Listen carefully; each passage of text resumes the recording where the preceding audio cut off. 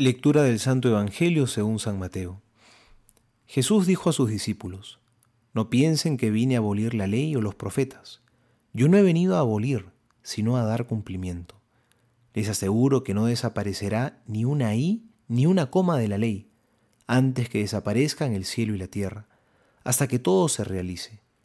El que no cumple el más pequeño de estos mandamientos y enseña a los otros a hacer lo mismo será considerado el menor en el reino de los cielos. En cambio, el que los cumple y los enseñe será considerado grande en el reino de los cielos. Palabra del Señor. Gloria a ti, Señor Jesús.